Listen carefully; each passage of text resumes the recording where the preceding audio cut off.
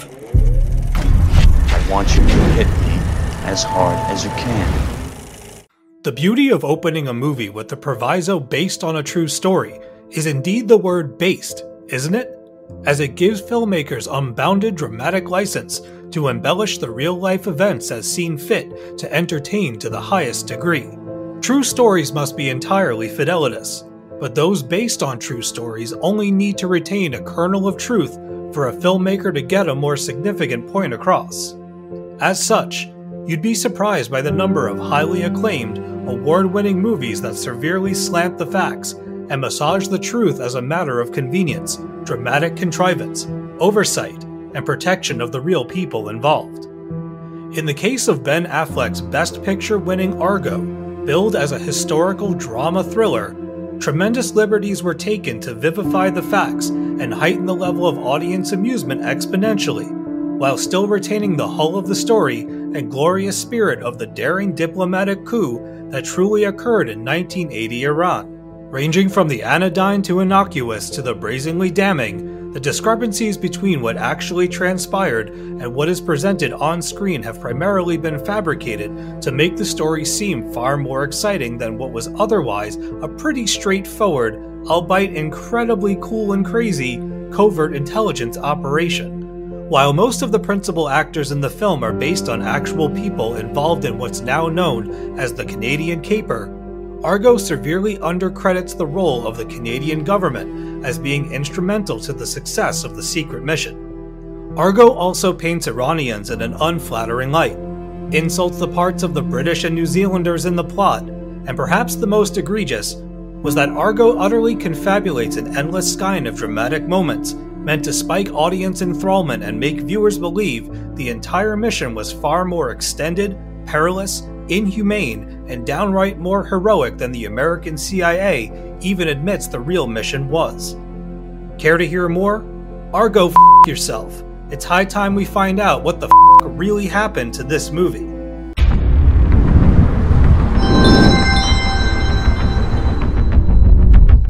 For those who have never seen the film, Argo follows 6 would-be North American hostages who secretly escape a terrorist attack on the embassy in Tehran in 1979 during the hostile Iranian Revolution. To exfiltrate the hostages safely from Canadian Ambassador Ken Taylor's home, the CIA concocts a ludicrous scheme claiming that the 6 people are part of a film crew scouting locations for a Hollywood science fiction movie entitled Argo. While the mission was ultimately successful, the strategy was executed differently than what was shown in the film, making writer-director Ben Affleck look more heroic than Batman. Despite being 9 inches taller than his real-life counterpart, Affleck plays Tony Mendez in the film, a technical operations officer for the CIA, who plays a central role in the covert mission. John Goodman plays the real-life John Chambers, a Hollywood makeup artist who came up with the title Argo for the phony film production. In hilarious happenstance, Goodman's limp for the character was not intentional, and only resulted from the actor injuring his knee before filming. After the film premiered, one of Chambers' real-life friends commended Goodman for his performance, especially noting how accurate Chambers' limp was in the movie. Yeah, Goodman is that, let's just say good. Victor Garber portrays Ken Taylor, the actual Canadian ambassador whose true heroism is significantly reduced in the film to apothesize Mendez. The names of all 6 of the escaped hostages have been retained for the film, including Bob Anders, Tate Donovan, Cora, Clea Duvall, Mark Legic, Christopher Denham, Henry Lee Schatz, Rory Cochrane, Joe, Scoot McNairy, and Kathy Stafford, Carrie Bechet.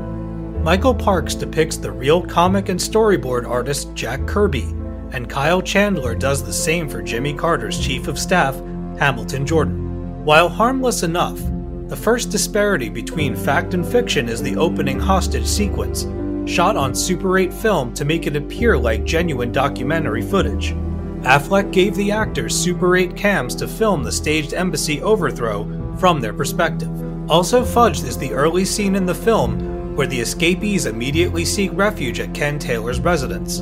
In reality, the Americans opted to travel to the British embassy located 20 minutes away. Hindered by protest, They went to Bob Anders' nearby apartment and spent nearly a week hiding, and then spent an additional 3 months later at Taylor's home. At this time, Lee Schatz was not a part of the group. For some reason, probably in the interest of time, the movie completely glosses over the 6 days that the 5 Americans were on the run and completely disregards Schatz's isolated experience, including sleeping on the floor of the Swedish embassy for an entire fortnight. Sadly, Canadian diplomat John Sheardown and his wife Zena are entirely omitted from the film, despite being the ones who arranged for Anders and the others to stay at theirs and Taylor's home. Thanks for watching Joe Blow Videos. If you enjoy our shows, please like, subscribe, and click on the bell to be notified when new videos go live. Okay, so the next question worth asking is, did the CIA conspire with Hollywood to scout a fake movie to rescue the Americans? Yes. Yes, they did. In addition to creating a phony production company called Studio 6 Productions, a bit on the nose, the CIA honestly sought help from the technical operations officer Tony Mendez to develop an exfiltration ploy. Inspired by watching Battle for the Planet of the Apes on TV, Mendez rang up prominent makeup artist John Chambers, who worked on Planet of the Apes and genuinely had CIA ties in the past, who in turn put Mendez in contact with producer Lester Siegel, played by Alan Arkin. Arkin claims his character is modeled after legendary producer Jack L. Warner. However, Siegel is a made-up composite character of Warner and Robert Seidel, Chambers' friend and fellow makeup artist who posed as the producer of Argo in real life. For some reason, Affleck thought the real Seidel was dead and changed his name to Lester Siegel, only to realize that he was still alive, and later gave him credit at the movie's premiere for his role in the actual mission. What the f*** indeed. In the film, Chambers, Siegel, and Mendez pick a script for a Star Wars-style sci-fi epic entitled Argo. In reality, the script chosen by the CIA was entitled Lord of Light, an adaptation of Robert Zelazny's 1967 best-selling novel. According to the CIA, the script was chosen because it was challenging to decipher and paid homage to certain Islamic tenets, which they thought would curry favor in the region. In truth, it was Chambers who came up with the title of Argo. According to the CIA, the title was chosen to reflect the parallels in the Iranian mission to the mythological plot of Jason and the Argonauts. Believe it or not, Studio 6 became so convincing in its publicity campaign for the fictitious Argo that it received 26 feature film scripts after it was created, including one from a young Steven Spielberg. Housed on the Columbia lot, Studio 6 took Michael Douglas's offices after he had just finished filming The China Syndrome. In the film, serious publicity efforts are made to convince the Iranians that Argo is a legitimate Hollywood production. This part of the film is mostly authentic. Mendez and Chambers genuinely took out full-page Variety and Hollywood Reporter ads promoting the film, replete with a phony one-sheet and a detailed production schedule. Famed comic book artist Jack Kirby indeed created storyboards that were used for the movie as seen on screen, although they were never given to the officers at the airport by Mendez as shown. Kirby created the boards for Lord of Light years prior and had no official foreknowledge that his sketches were used for the fictional Argo. By this time in the film, the escapees are shown growing restless, Joe Stafford in particular. This much is true, with Stafford expressing his reluctance to participate in what he viewed as a harebrained scheme.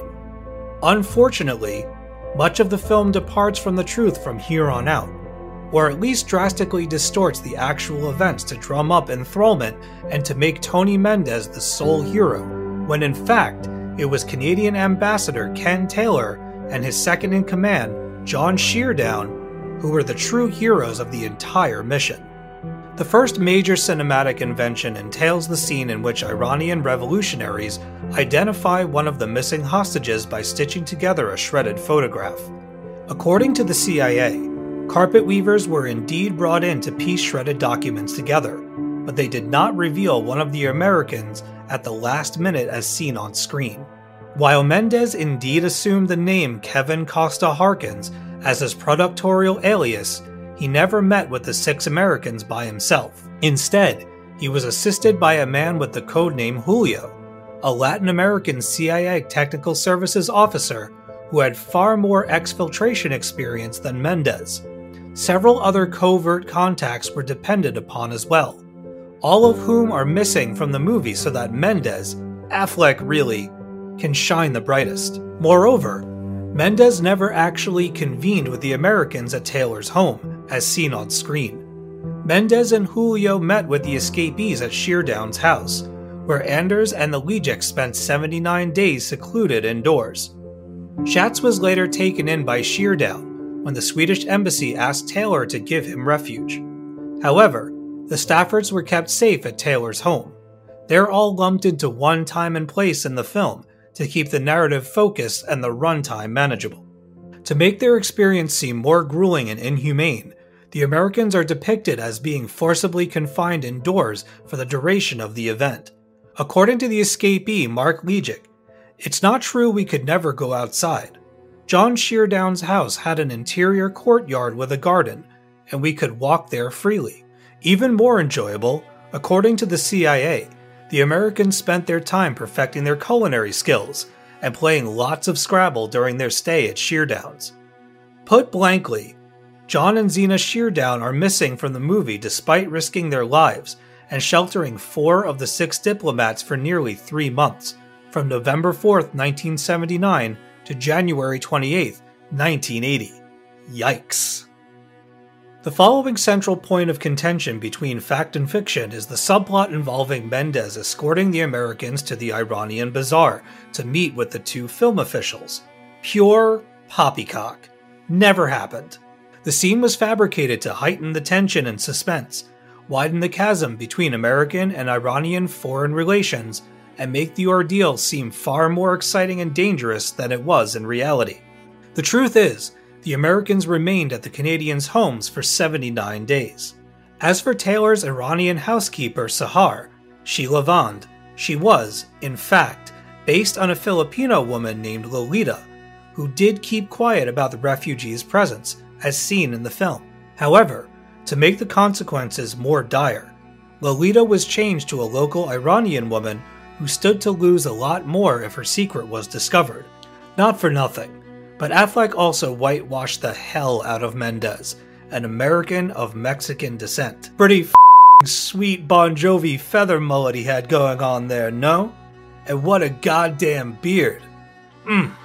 Up next, the film purports that the entire movie-going mission is dashed at the 0 hour by US President Jimmy Carter in favor of military might. Mendez defiantly and heroically presses on him by himself.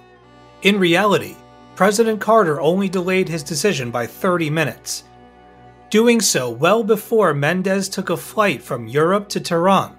Part of this dramatic contrivance includes the hasty attempt by Mendez to obtain airline tickets and passports for the Americans to exit Iran in the nick of time as the threat of violence continues to increase. According to the CIA, the reality of the situation was far less intense, with all of the airline reservations made well in advance, without a single logistical issue at the counter or checkpoints. In fact, Ken Taylor's wife Pat bought 3 seats of plane tickets from 3 different airlines without a problem. Yet, in the film, Iranian officials meet the Americans inclemently as they board the plane. The Americans are detained, sequestered, and badgered to show their identification, forcing Mendez to call Studio 6 and scramble to verify their phony identities as time runs out. None of this ever occurred, nor did Mendez bestow the Iranian guards the storyboards to keep as souvenirs.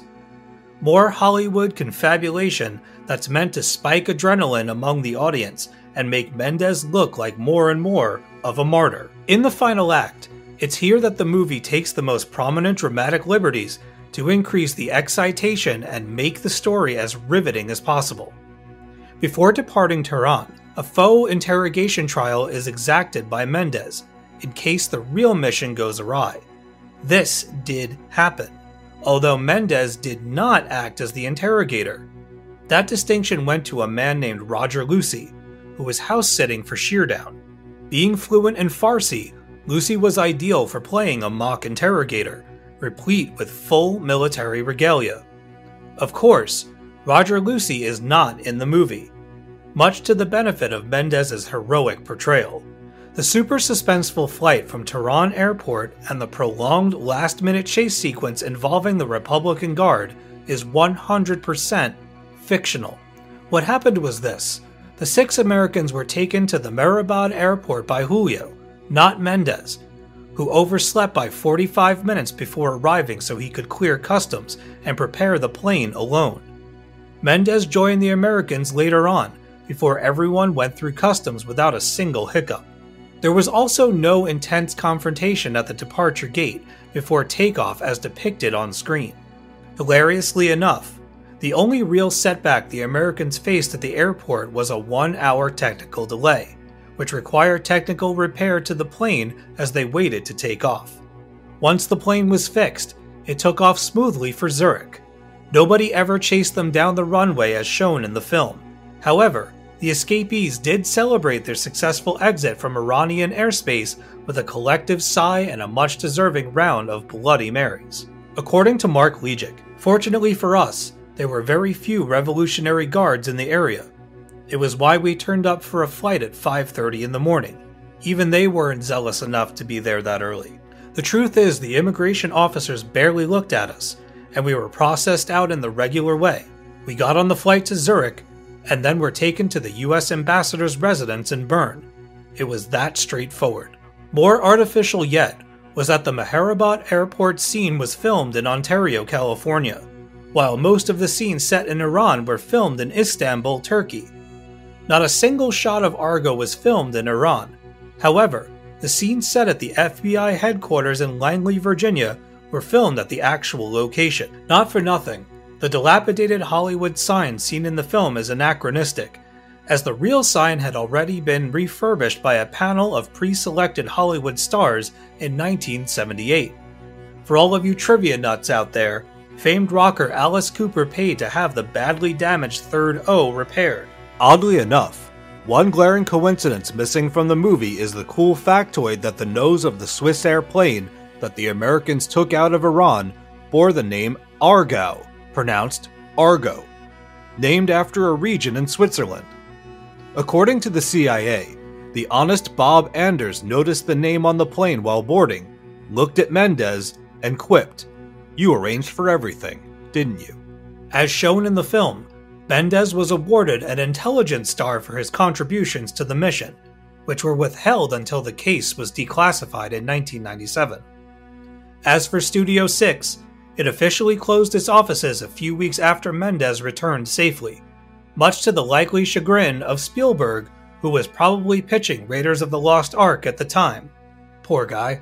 When Argo was previewed at the 2012 Toronto International Film Festival, Affleck received immediate blowback for grossly discounting the role of the Canadian government, and Ken Taylor in particular. Canadian publication Maclean's posited that the movie rewrites history at Canada's expense, making Hollywood and the CIA the saga's heroic saviors, while Taylor is demoted to a kindly concierge. The pushback prompted Affleck to rewrite the postscript blurb and honor the Canadian contributions. But even that was a half-hearted and mealy-mouthed attempt at saving face.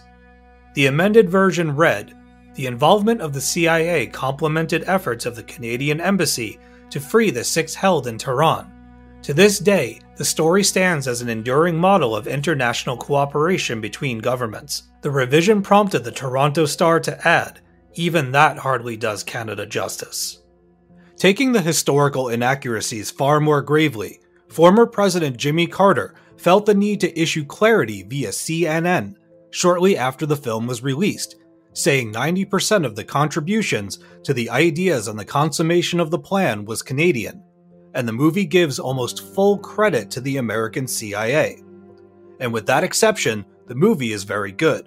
But Ben Affleck's character in the film was only in Tehran for about a day and a half, and the main hero, in my opinion, was Ken Taylor, who was the Canadian ambassador who orchestrated the entire process. Ken Taylor himself weighed in on the facts, adding, "In reality, Canada was responsible for the 6, and the CIA was a junior partner. But I realize this is a movie, and you have to keep the audience on the edge of their seats. To this end, the notion that Taylor ordered to have the Tehran embassy shut down was falsified for the film, as the Canadians never once considered betraying the Americans and leaving them behind. Unfortunately, Canadians weren't the only ones who had received a short shrift by the film. In response to the suggestion that both British and New Zealand embassies in Iran actively turned the Americans away and refused to help them, both nations issued public rebukes of the movie. Sir John Graham, the British ambassador at the time, spoke candidly, saying, "My immediate reaction on hearing about this was one of outrage. I have since simmered down, but I'm still very distressed that the filmmakers should have got it so wrong. My concern is that the inaccurate account should not enter the mythology of the events in Tehran in November 1979. Predictably, Affleck issued a public response claiming that he meant no insult to the diplomatic nations that assisted the actual mission, citing the need to increase the dramatic stakes of the story to make the movie feel more urgent and exciting.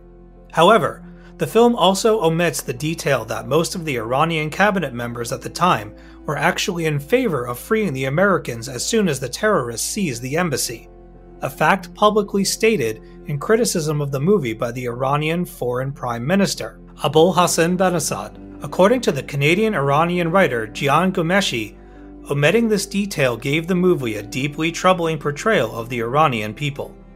Only in the marvelous magic of movies, right? Fabricated, exaggerated, confabulated to the nth degree. It doesn't matter. Argo went on to win Best Picture at the 85th Academy Awards and amassed north of $232 million worldwide. And that, by and large, is what the really happened to Argo. For as scintillating as the experience of watching the movie still is to this day, the events of the real Canadian caper have been widely convoluted, distorted, and dramatized. Not only to entertain the masses as much as possible, but the byproduct also, unfortunately, minimizes the historical import of the real heroic players in the covert operation. The valuable lesson to be gleaned here? Never implicitly trust the integrity of a Hollywood movie that opens with this slickly worded caveat based on a true story. For Argo, debased on a true story is more like it. Let us know your thoughts by sounding off in our comment section. And thanks for watching.